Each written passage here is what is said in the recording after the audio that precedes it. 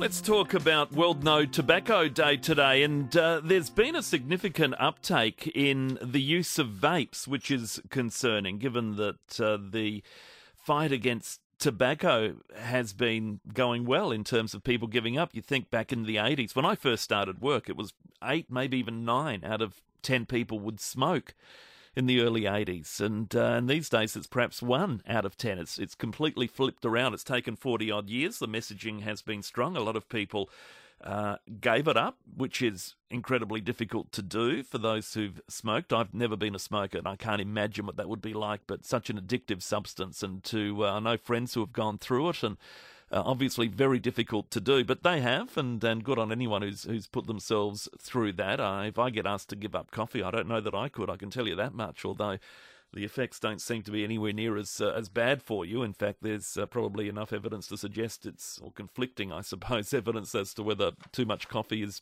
good or bad, but I don't think I'd want to give up my 2 or 3 cups a day, but smoking, some people a pack or 2 and have managed to do it, which must take some immense willpower. However, counterbalancing that is a significant uptake in vape use, and that has the experts concerned, including Professor Caroline Miller, Director of the Health and Policy Centre at SAHMRI. Caroline, good morning. Good morning. So where are we at with vapes? Why has there been the flip almost between smoking rates declining and vape use increasing? Well, as you say, we've done incredibly well as a country in bringing down smoking rates. People have made enormous efforts to quit, and we've done really well in terms of discouraging young people from taking up smoking, and that's because we've got a raft of measures. We've gotten rid of the advertising that used to be around decades ago. We've changed the packaging. We've restricted availability to young people. But what we've seen in the last couple of years is an emergence of these disposable vaping products. So they come in all sorts of flavours like bubblegum and fairy floss and mint and blueberry. They're not supposed to contain nicotine. It's illegal for them to contain nicotine and be sold over the counter, and especially to young people, but we know in fact they do. They're marketed to young people in ways that are appealing to them, and what we're seeing is a really rapid uptake in use of these products, and kids and young people don't appreciate that they're addictive. They don't understand until it's too late. They think they're harmless, which in fact they're not. And very concerningly, if young people use vapes, they've got 3 times the chances of going on to smoking. And of course, we know the terrible toll that comes of addiction and cancer and heart disease that's associated with smoking in the long term. So what we've seen is actually a 7-fold increase in uptake in vapes in young people in recent years. It's coming off a very low base, so we've still got the chance to really sort of nip this in the bud before it gets out of control. But it will get out of control if we don't take action, which we are doing, and to prevent these young people from a future of addiction and harm.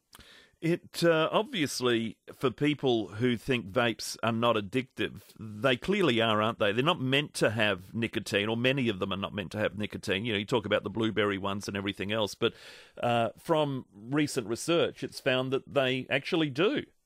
That's exactly right. So they're not meant to have nicotine.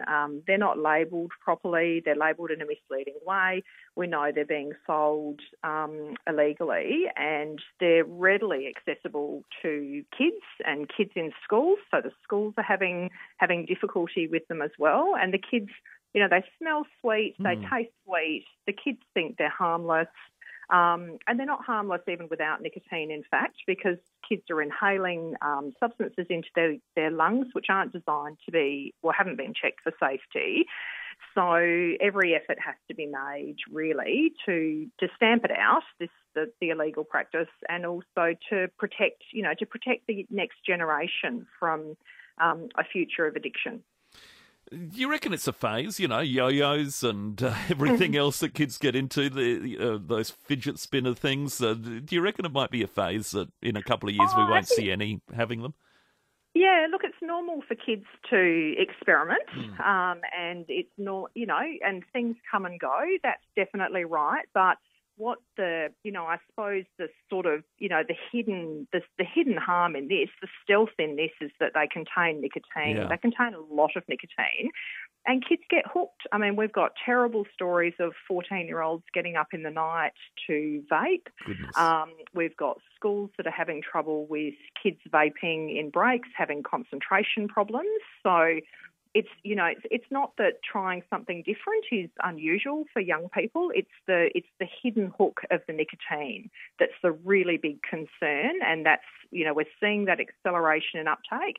And we have to, we've done really well in tobacco control in Australia, and got smoking rates right down amongst kids, and we have to protect them from it happening all over again. And obviously, as kids take this up, the risk is they move from vapes to cigarettes, as opposed to the argument that people on cigarettes can use vapes to free themselves from the smokes. It goes the other way for kids. That's right. Yeah, that's right. So kids who vape have got 3 times the chances of moving on to cigarettes, and everybody understands how harmful they are.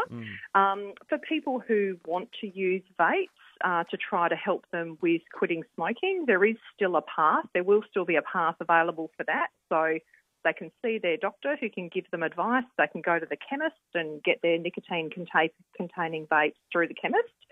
So it's not about not having them available for people who think they're worthwhile to help them quit smoking. It's about the public health concern, the population level of concern of a lot of kids who've never smoked, so certainly don't need vapes to help them quit smoking, taking it up. Yeah, indeed. All right. Really appreciate your insights, Caroline. Thank you. Thanks very much. Professor Caroline Miller from SAHMRI, the Director of Health Policy Centre there.